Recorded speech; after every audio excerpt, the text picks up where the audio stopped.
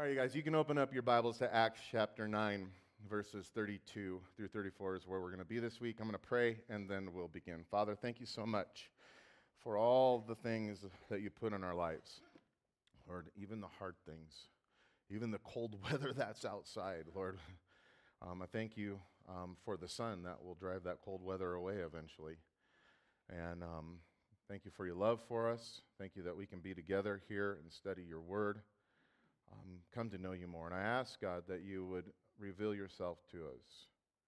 Lord, as we discuss this issue of supernatural things and faith, I pray, God, that you'd bring clarity through your word into our hearts and into our minds, Lord, so that we may walk with understanding. We may live with understanding of what it means in regards to faith and what you want to do in our church, in our community, in us and through us. And Lord, we love you for these things, that you are faithful to us. In Jesus' name we pray. Amen. So verse 32, it says, "Now came to pass, as Peter went through all parts of the country, that he also came down to the saints who dwelt in Lydia.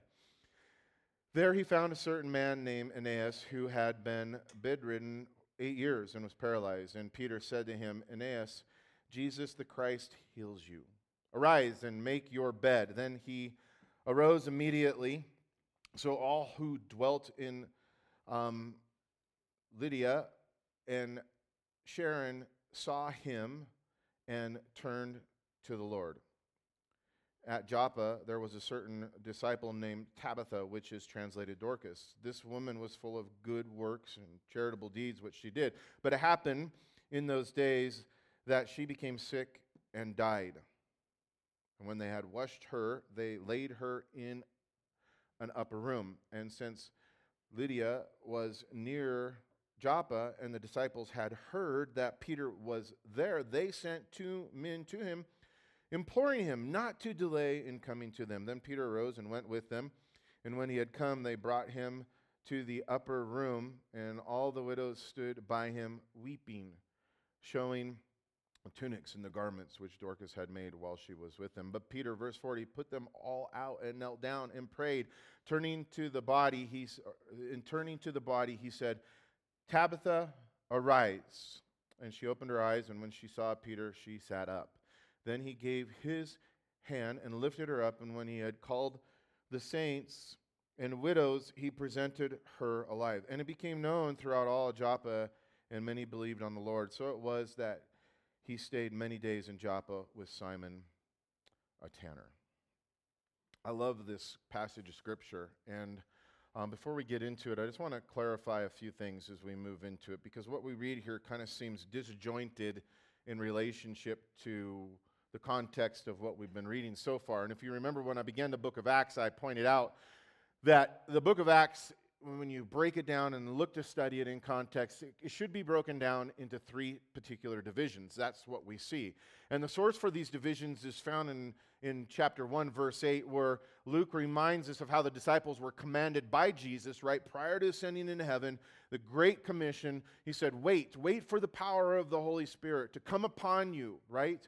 And then go and be witnesses of Him, of the Holy Spirit, of Jesus in Jerusalem, and then he said into Judea and Samaria and to all the ends of the earth. And the distribution of the gospel message in regards to Jesus' command is the dividing points that break up this book. The book of Acts is really not a book of the Acts of the Apostles. It's the book of the Acts of the Holy Spirit through the apostle. Meaning, as we look at this in this division, the witness of Jesus and the proclamation of the gospel message, first to the Jews in Jerusalem, right? That section is found in chapters 1 through 7, which we've already studied through. The second division, where we are now, is the documentation of the gospel message be taken to the Jews in Samaria and into Judea.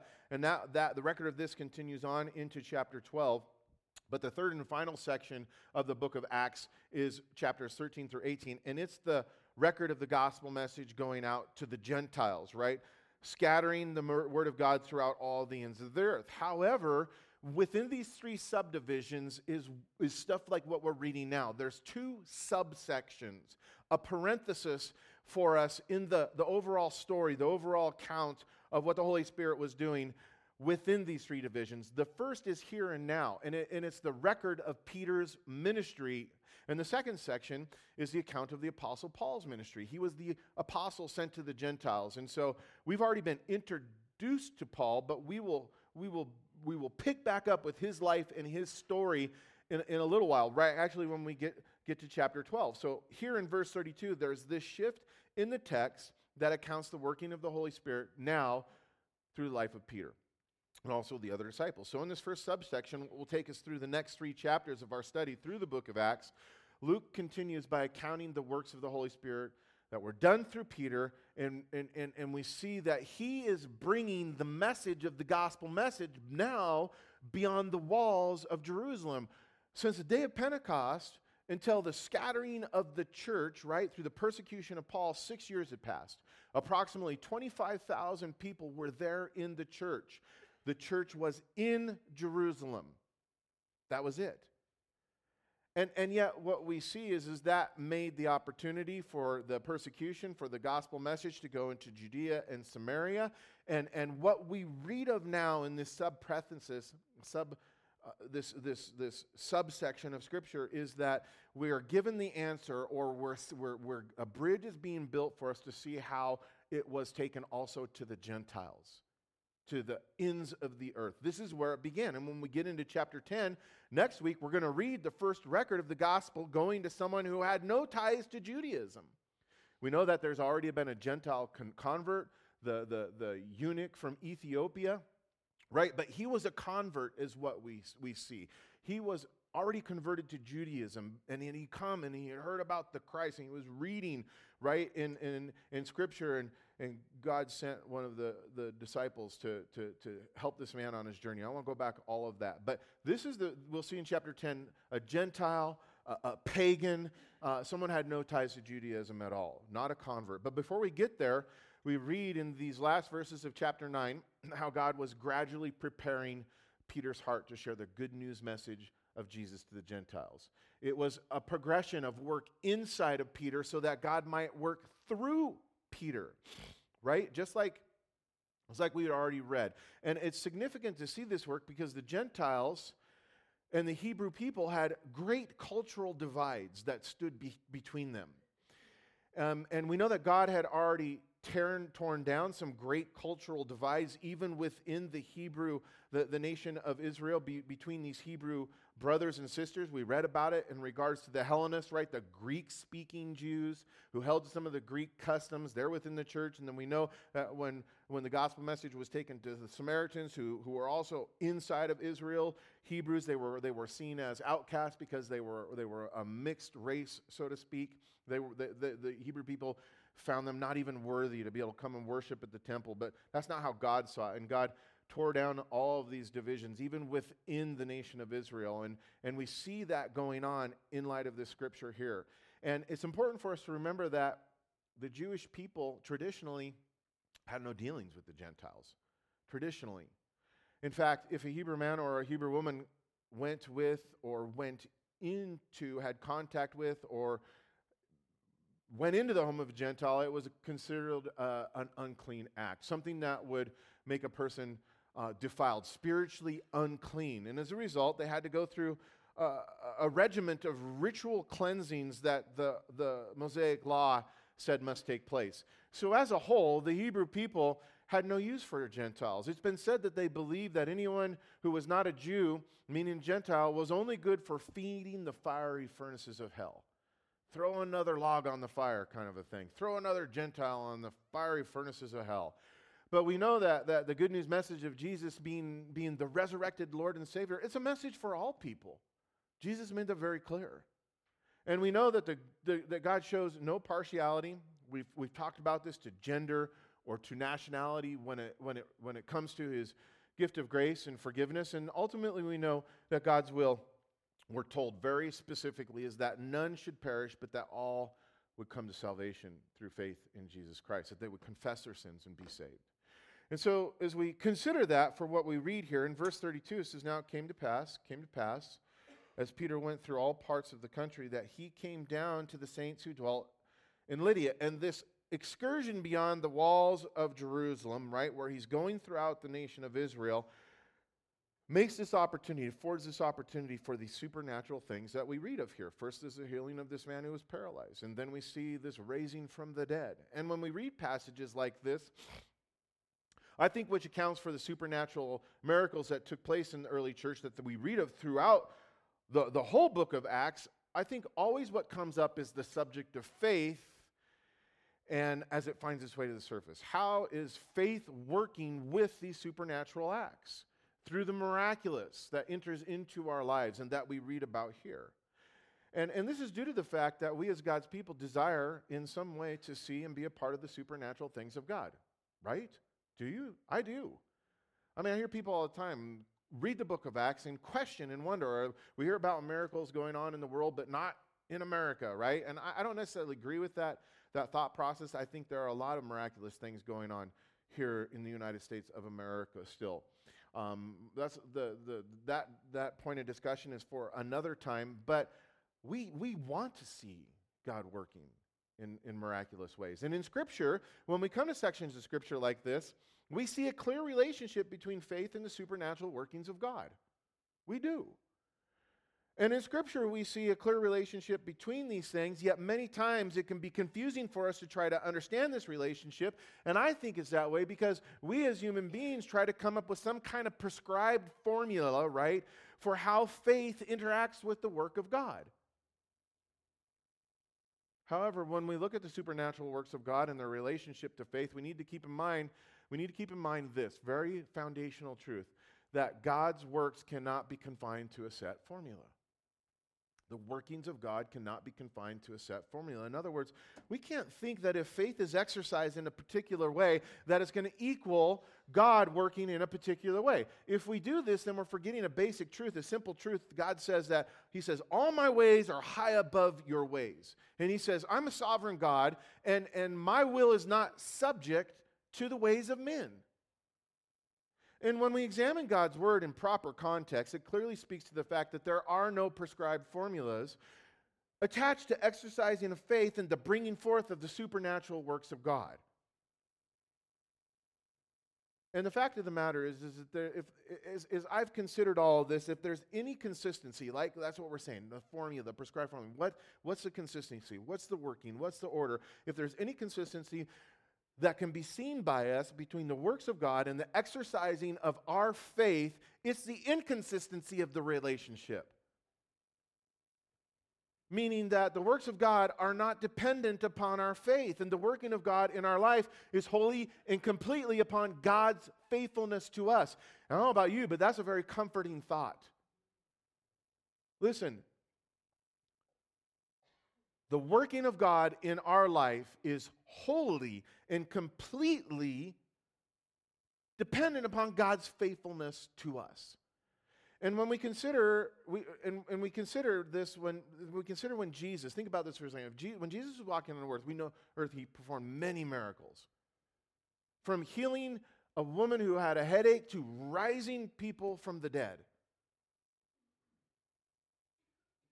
But when we look at the whole of it, we see that His actions exampled this truth in regards to faith and God's faithfulness. And I say this because when we look to the gospel accounts, we are told that sometimes Jesus healed people according to the faith that they demonstrated. They demonstrated faith, and Jesus responded to that. And Jesus even called people to exercise faith. He called them to enter into faith and said that at some point that person's faith had made them well. If you remember, this was the situation with the woman who had been sick, had this ailment of the flow of blood for so long. None of the doctors could heal her, and she thought, if I could just touch the hem of the garment of Jesus. And she was in the crowd, and she reached out and touched Jesus' garment. And Jesus stops. He's like, who touched me? Remember, His disciples are like, Lord, there's so many people around us. Everybody's touching you. And he addresses it, and he finds the woman, and he says to her, right, it's your faith that has made you well. And yet what we see is that there were other times of healings, the things that Jesus did, the supernatural things, where the faith that was demonstrated wasn't even the faith of the person being healed. It was the faith of a family member or a friend. I remember the instance of when Peter was in his house and Jesus was in there and there was crowds of people and he was teaching and these guys wanted their paralyzed buddy to be healed. And they're like, let's get up on Peter's roof. We know he's a super tough, rough fisherman, but we'll just rip a hole in his roof and lower our friend down. And they demonstrated faith, and Jesus recognized that, and he healed this man. And there were other times when Jesus did supernatural works where, hear this, the faith was little faith that was being exercised. Little faith. That's the word that's actually used. And there were other times when supernatural works were performed, miraculous things that Jesus did where there was no demonstration of faith, and even in unbelief, Jesus worked. And one of the things about faith in relationship to the works of God is told to us in Hebrews chapter 6, verse 11, and I think this should be our focal point. It says, without faith it is impossible to please God. For he who comes to God must believe that he is, and that he is a rewarder of those things who diligently seek him. And in light of this, we should understand that faith is first and foremost a virtue that pleases God, and not necessarily a virtue that causes God to move or take action in the way that we would want or when we would want. And with this knowledge, we should view passages like this here in chapter 9 where we read about these miraculous healings that the Holy Spirit did through the Apostle Peter. But I will say this, I want to bring everything together. So let me put this. When considering the relationship between the supernatural and faith, it should be said that the whole substance of religion, I use that word loosely, and when I'm referring to, I'm meaning relationship, right? But look at it like this. The whole substance of religion, our relationship with God and the spiritual practices that are foundational in our relationship with God, the whole substance of it is these three things. Scripture tells us all over and over again.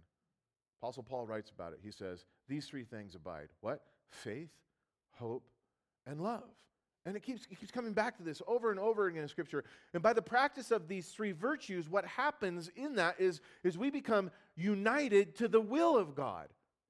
And this is why we read in Hebrews that without faith it is impossible to please God. Why? Simply put, for it is impossible to be united to the will of God without faith. And so everything we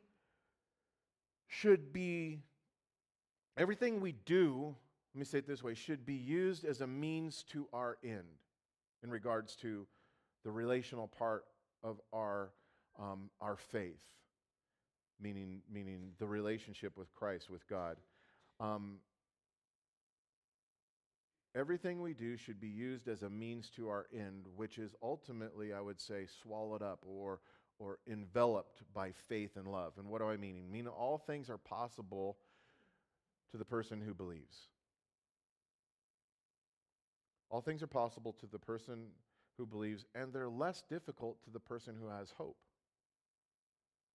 But they are easiest to the person who perseveres in the practice of all three of these virtues, faith, hope, and love. And so when we keep these things in mind and look back now to verse 32, I think we see our first point of understanding regarding a faith that is pleasing to God. Do we not want to have a faith that is pleasing to God? I think we do.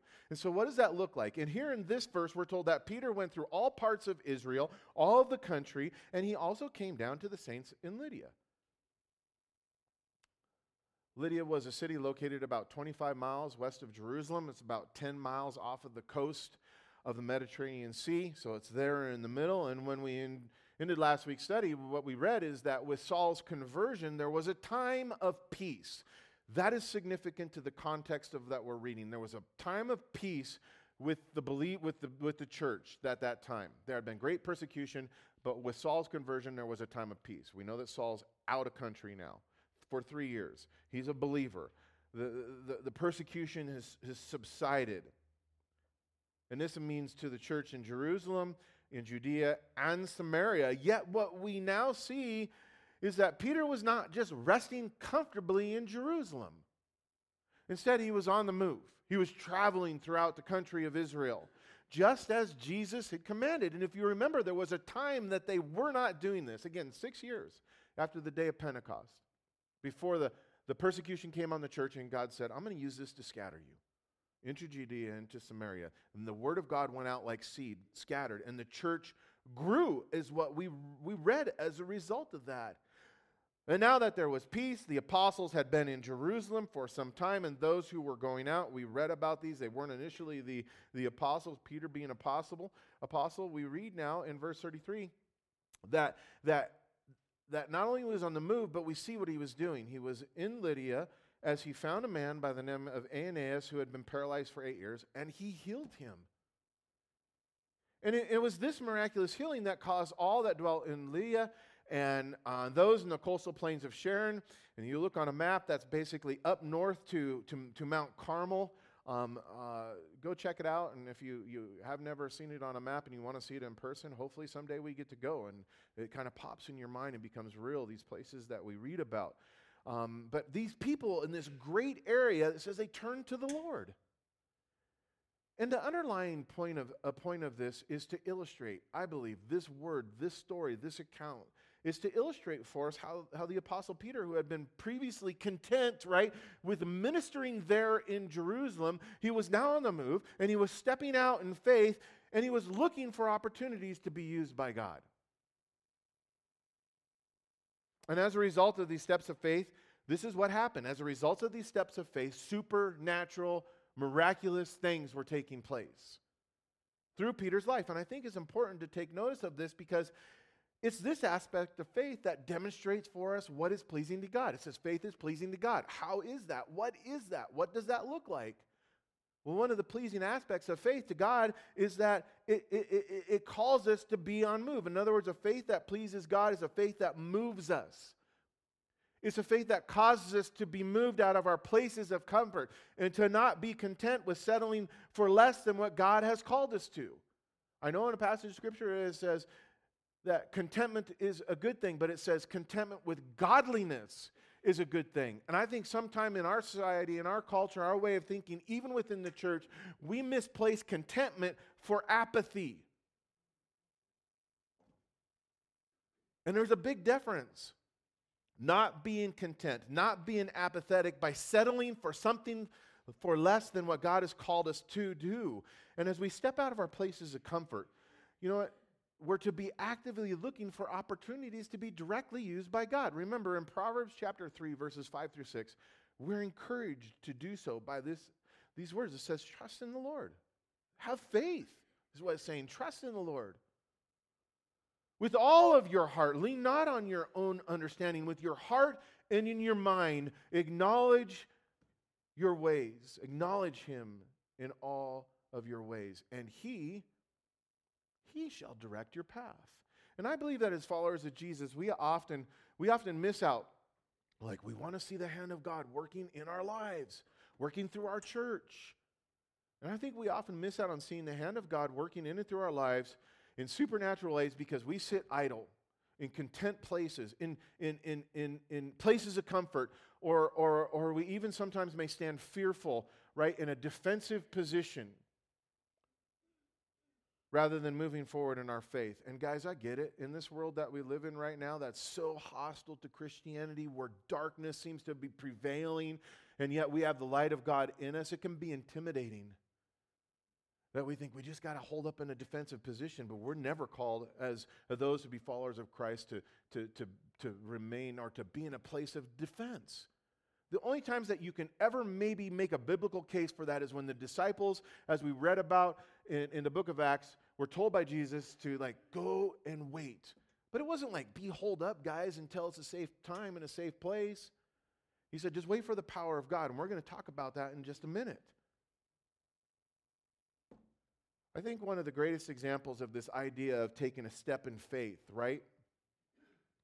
Trusting in the Lord with all of our heart, acknowledging Him in our ways, and letting the Holy Spirit direct our paths. I think a good biblical example of this is when Joshua led the children of Israel into the promised land. It's recorded for us in Joshua chapter 3. Please go read it. I'm not going to read it to you this morning, but I'm going to mention a few things about it, because in that account we're told that when the children of Israel crossed the Jordan River to enter into the promised land, that the river was at flood stages. Think about the Arkansas River today. We could probably find a way across it and not even get our feet wet. But try doing that in the May or June, right? We know what it's like to experience the raging waters of a river in the season when it can flood. And the Jordan River does flood its banks most of the time, not all the time. And it's from the water that comes down from Mount Hermon up north, and we know that mountain will even get snow on it, and it melts, and it all comes down through the Jordan and into the Dead Sea. But this was the obstacle that was in their way. Normally it's about 100 feet wide. It can be only about 3 to 10 feet deep. I've got to do baptisms in the Jordan River, and I've always envisioned the mighty Jordan River. And when I got there to do it, I'm like, this is a stagnant, stale, brown thing. But it was not at the time of year when the water was flowing either. It was not impressive. But when we think about the time in which God had called his people, we see that God had told his people to enter the promised land at this time, and this was the route that God had told his people to travel. And God did this at this time because he wanted to demonstrate that nothing but the mighty hand of God could have made it safe for the people to cross at this time. You know, Joshua could have said, hey, Lord, we've been hanging out at Gilgal here for quite some time. We're going to go in. Can we wait a couple of months? That wasn't what it was. God was calling them to faith.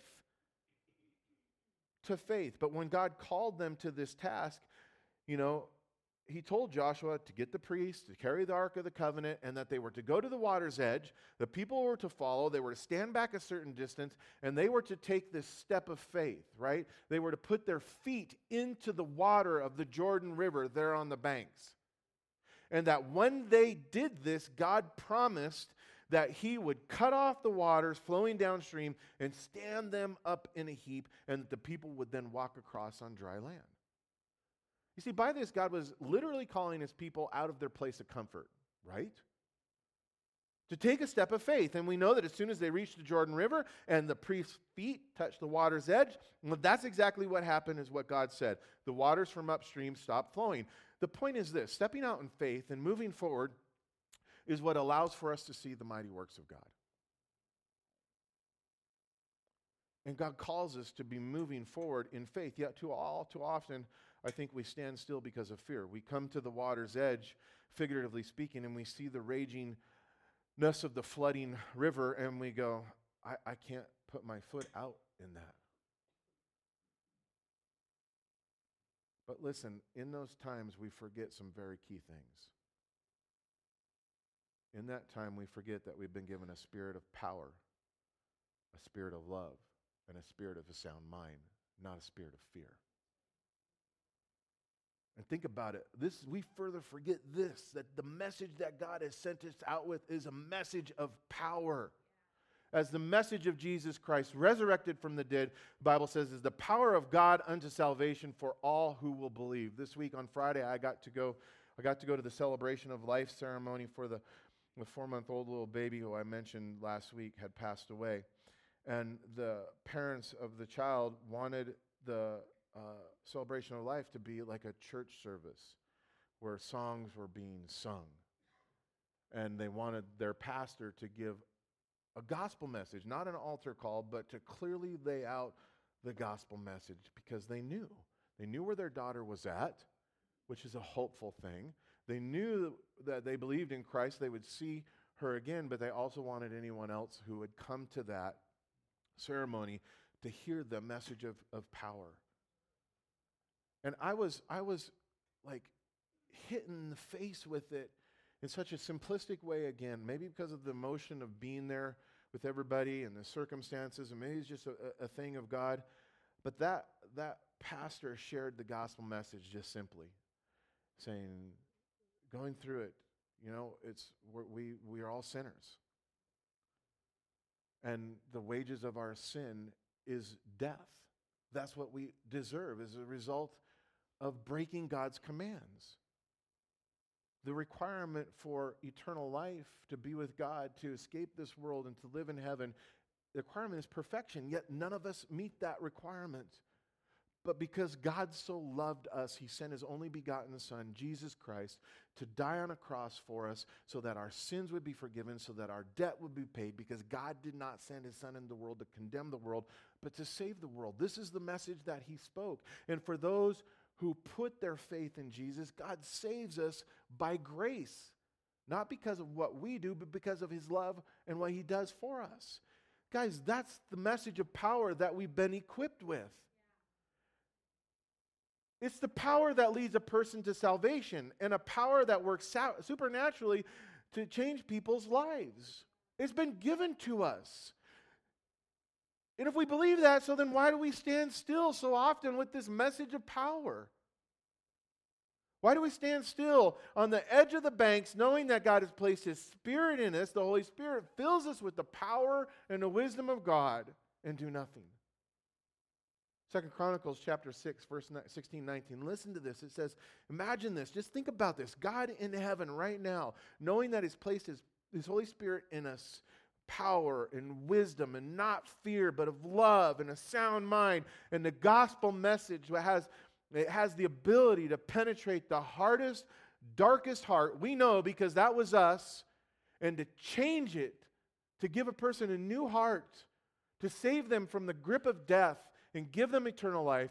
We know this, and God says this, for my eyes run to and fro throughout the whole earth so that I can show myself strong on behalf of those whose hearts are faithful to him. As we take these steps of faith, God's going, I'm just waiting and watching to be able to do something miraculous and supernatural through you, to show my power through you. And so Peter was used by God as he moved by faith according to faith, and he took the opportunities that God presented. As a result, the paralyzed man was healed. As a result, 2 cities throughout this region full of people turned to the Lord. And the lesson for us is to see how God's desire is for us to be a part of the things that he's doing. But we must be on the move. Like Peter was. Imagine what God would do with us and through us in our families and in our neighborhoods and in our cities and through our fellowship if we were all moving and stepping out of our places of comfort in faith to be used by God. Imagine this. Imagine how pleasing that would be to God. For without faith, it's impossible to please him. And then in verse 36, we read on about this other instance, right? In Joppa, there are certain disciples there. There was a woman of God, Tabitha, Dorcas. She was charitable. She had good character. She loved others. She got sick and she died. And her friends responded in this way that if you understand the culture at the time, you're going, what is going on here? But what I see here in this very confusing passage of Scripture, as we look at it in light of God's Word and Old Testament and the Jewish culture, what we see is a second aspect of faith that is pleasing to God. How else is faith pleasing to God? Well, what we read here. And it's this, is to have a faith that believes and expect that God will do exceedingly and abundantly more than we could imagine or hope for. In fact, I believe this is what is exampled in this section of Scripture as we see the participants in this role, in this account, not just having a belief that God would do big things, but they had an expectation for God to do a great thing. And so we read here that while Peter was still in Lydia, in the town of Joppa, a woman of God who had been moving by faith in her own city, in her own way, touching the lives of many people, she got sick and she died. And then I think what we read here about Tabitha's friend is unusual, especially in light of Jewish customs. So my genetic heritage is of Irish descent. And it's pretty well known that through culturally, at least in the olden days, I don't know so much now, but when an Irish person died or that there was a wake and you would prepare the body, and it's still this way in many places of the world, and you would place the body in a public place for a few days to mourn and to grieve, and that was customary. Not here, not with the Jewish people. It wasn't customary at all. Mosaic law stated that to handle anything dead made a person spiritually unclean. So culturally and customarily, and according to what we read in the law, when someone in the Hebrew culture died, they buried him as soon as possible. We see this with Jesus' own death on the cross. We knew that the Sabbath day was coming, and it was late, and yet they wanted to get Jesus off of the cross and into the ground, into the grave. We see a lot more surrounding that, but we know that it was such a quick means that the women couldn't even, they didn't have time to bring the spices and the things that were traditional for burial, and they would come later to do so after the Sabbath. So not burying Tabitha right away was an abnormal thing, but even more abnormal was the fact that they took Tabitha's body and put it upstairs. They prepared it, and they're like, oh, well, now what should we do? Put her upstairs. It's unusual, and I think that the only logical conclusion that we can discern from these actions is that these friends of Tabitha were expecting for her to be raised from the dead. That's what they were expecting. Why do I think that? I believe this because this is exactly, I say this because they sent for Peter. That's what I'm trying to get at. It's likely because we've told that the word of God spread throughout this region, that they heard of the miracles that Peter had done, and what they figured is that, hey, Peter's only a little ways away. Let's prepare Tabitha's body, put her upstairs, go get Peter and see what he can do about this. And if this is the case, then I think it's safe to say that this is an awesome display of faith, right? I know we're interjecting a little bit here, but that's an awesome display of faith. And I believe a faith that trusts in God to do the unexplainable and to do the unexpected pleases him. There's a man, Dr. Robert Cook. He's one of the founders of Youth for Christ. He said this: if you can explain what's going on, God didn't do it. I love that. I've had those experiences. I've seen God move in those kinds of ways in my life and through our fellowship. And people have come to us like, how did you guys do that? The youth center is one of those things. There's other things. It's like, I'm seriously, I don't know. God cast a vision, and then all of a sudden it was there. I mean, it's not like it magically just popped out of thin air, but I can't tell you how we got from here to there with all, and it can bring you through the journey, but it's just like, it's unexpected. And so expecting and then preparing for the unexpected, that's the ultimate demonstration of faith. And it's in these times when there's no hope. You ever been there? You ever been in this place where there's no conceivable understanding of how something could come to pass? It's in those times that God does things that are unexpected and unexplainable, that he is ultimately and completely and wholeheartedly glorified. And I think that's one of the reasons why God expects that kind of faith and actually operates in those ways. And I think there are many examples of this found throughout Scripture that should convince and encourage us to believe that God is capable of unexpected and willing to do exceedingly more than we can hope for or imagine. Those things that should cause us to live in that way. For example, there's a story of a shepherd boy named David. A little shepherd boy who went down to a riverbed and gathered 5 smooth stones to slay a mighty giant. Why did he do that? He expected and he was preparing for the unexpected. Nobody expected for David to slay the giant. And yet, David prepared.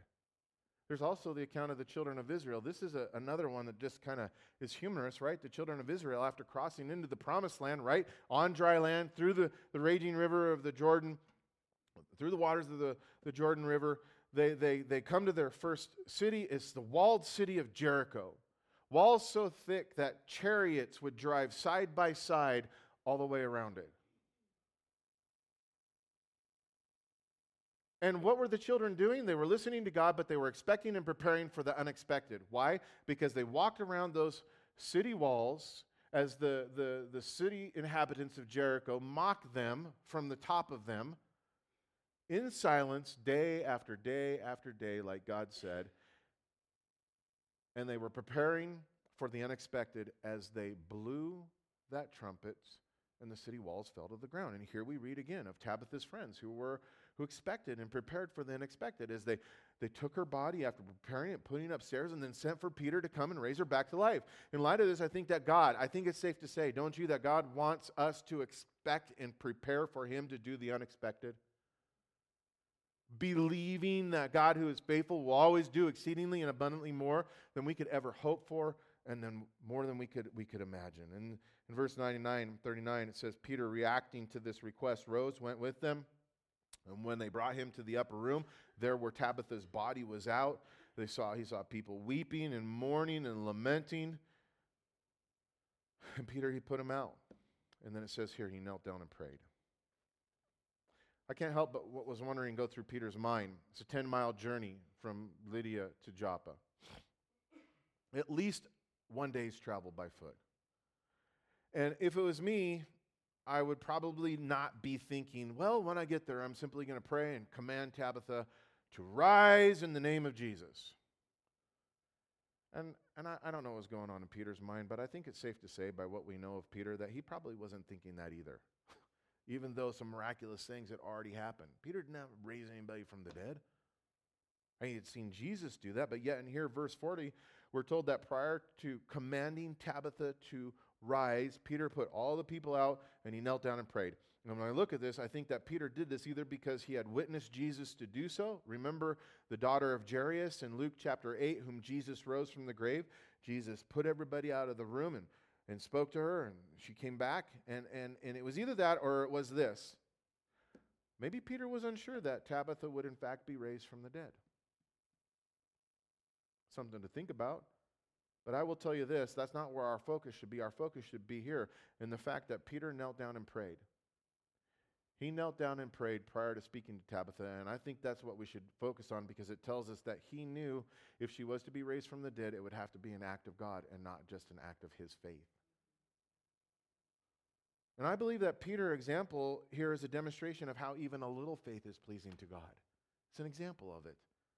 Because a little faith is a faith that steps out and tries something even when there's doubt present. And that's okay with God.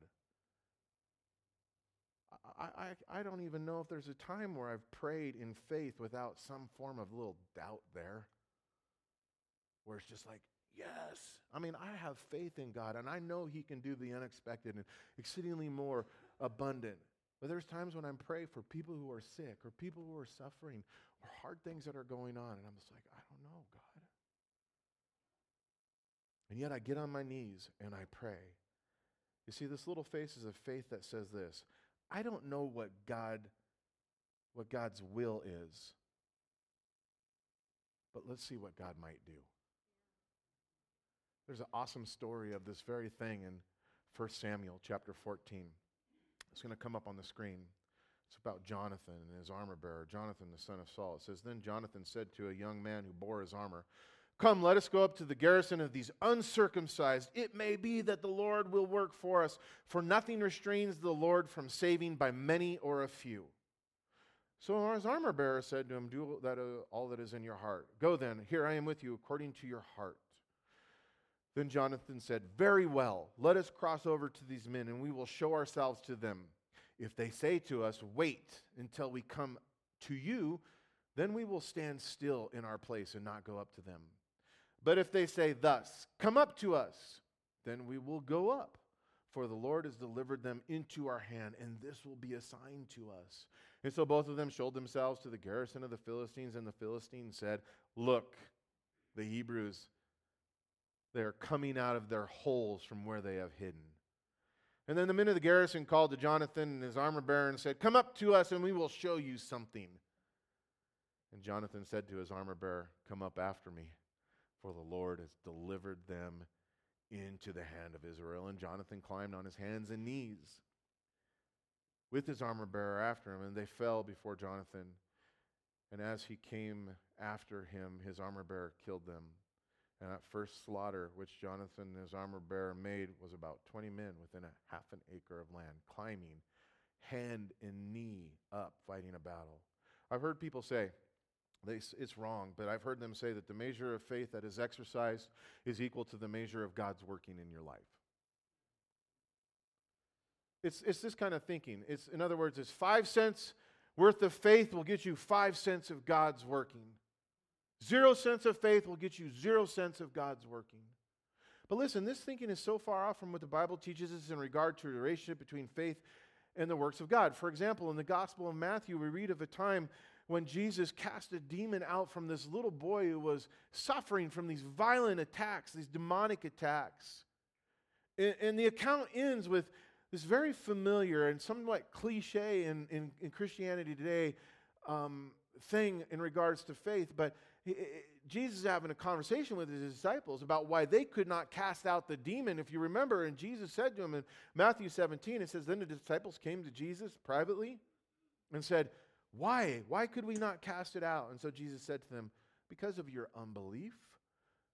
For assuredly I say to you, if you have faith, even as a mustard seed, you will say to this mountain, move from here, and it will move, and nothing will be impossible for you.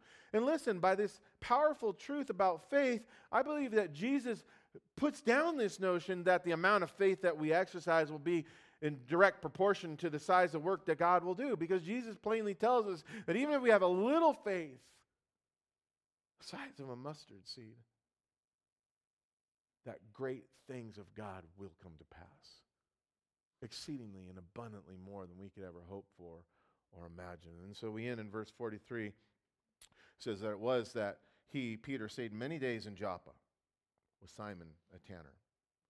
And Luke ends by telling us this, the accommodations by with which Peter stayed. And it kind of seems on the surface as insignificant.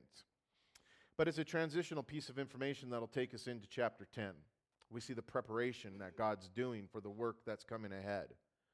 God's hand to prepare Peter to take the gospel message of Jesus to the Gentiles. And I say that because being a tanner meant that Simon would have been looked upon by his fellow Hebrews in the same way that they had looked upon the Gentiles. Considering he was a tanner, he was in the business of handling dead things on a day-to-day basis. We're in the laws of Moses because Simon handled dead things and made him unclean. If you were a Hebrew and you came in contact with him, you too were then made unclean. And tanners were at this time, they weren't even allowed to live within the city walls of the city that they dwelt. They were not allowed to go to the temple. They were not allowed to go to the synagogues. They were treated as outcasts and excluded from Jewish society. But through Peter's actions, he shows us once again that in Jesus we're all equal and that none of us should be excluded. None of us should be looked down upon. And Simon the tanner and Peter the apostle, ultimately we see is they're both sons of God, right? And this is what made them brothers in the Lord. But I'm here to tell you, don't think that Peter's got this all figured out at this point. He doesn't, just because he's staying with Simon the tanner. Because when it comes to the Gentiles in chapter 10, we're going to see the struggle when God has to tell Peter 3 times as he's telling him to go to a Gentile. He's all, Peter, do not say what I've made clean is unclean. 3 times God has to speak to him. And so I think Simon the tanner, what we read here in Peter's interaction, examples one last important truth that we've all talked about in the past regarding faith. Kind of lifts all what we've talked about up to Romans chapter 10, verse 17, guys. It says, so then faith comes by hearing, and hearing by the word of God. And ultimately, a faith that pleases God is a faith that hears God's word and then seeks to obey the things that God has revealed to us. And this pleases God. Why? Because our obedience is a demonstration of our love for God. God sees our love in those times. Debbie, if you and the worship team come up, Jesus said that if we love God, then we'll keep his commands. And Peter stayed with Simon the tanner, and he will go to the Gentiles, and he will share the love of Jesus with them.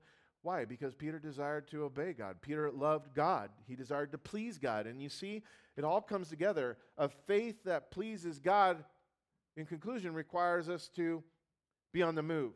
It requires us to step out of our place of comfort or our places of contentment and look to be used by God. Look for the opportunities to be used by God. It's a faith that pleases God. A faith that pleases God prepares for and expects God to do exceedingly and abundantly more than we could ever hope for and imagine. A faith that pleases God steps out and tries even when there's doubt present.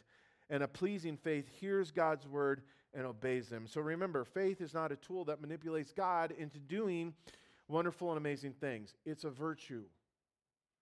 Faith is this virtue that when it is exercised by us and through us is first and foremost pleasing to God. And Lord, I pray that would be true. Lord, we know you're pleased with us, but we love you and we want to show you that we love you by how we live, and you've called us to live by faith. We're grateful for the things that you've called us to. We're grateful for the works that you've set before us.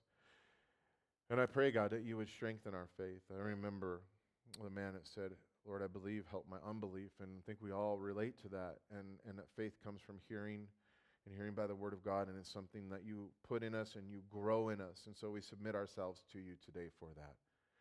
That we would have this kind of faith to move, to step out, to trust, to allow you to direct our path, so that we might see you working in our lives and through our lives, and that you would be glorified in the lives of people around us. We could step back and see people come to know you and be saved from their sin, saved from eternal death. Lord, thank you for your love for us. In Jesus' name we pray.